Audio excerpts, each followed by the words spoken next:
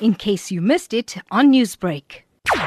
The purpose for a visitor's pod is where our elders would no longer have to stand at a gate or a fence to visit one another. And it was very hard so because we still have couples here, and it was sad to see people sitting in their car on the one side and the elder on the other side. The pod is to make it more user friendly and to give a person a purpose for living, because honestly, you know, if you look at how people are so lonely and depressed, and it saddens you, because that's what's killing our elders, not the COVID-19. How have the people living here at TAFTA House been able to cope with the lockdown and being away from their family and friends?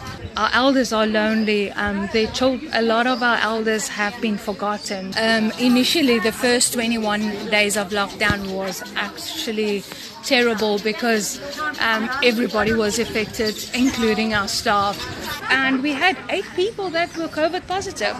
8 people survived. Nobody died of COVID. What is killing our people is definitely that withdrawal from their families, from the people that they love, from friends that they've known for years. And when we started with Mother's Day and Father's Day, we would have the kids drive around the home and they would wave to them. And it's literally, you know, without the commitment and the donation from Ayoba and from Old Mutual, it wouldn't have happened. And how do you think the visitors' pod is going to help in building the morale of the elders at the home? Oh no, it's definitely going to build that morale, because honestly, you haven't seen family for 6-7 months. Although there's a glass between you. I did an interview with a lady inside, and when she put that phone to her ear and her sister said to her hello on the other side, the face that lit up was, oh my word.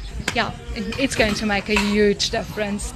Newsbreak, Lotus FM, powered by SABC News.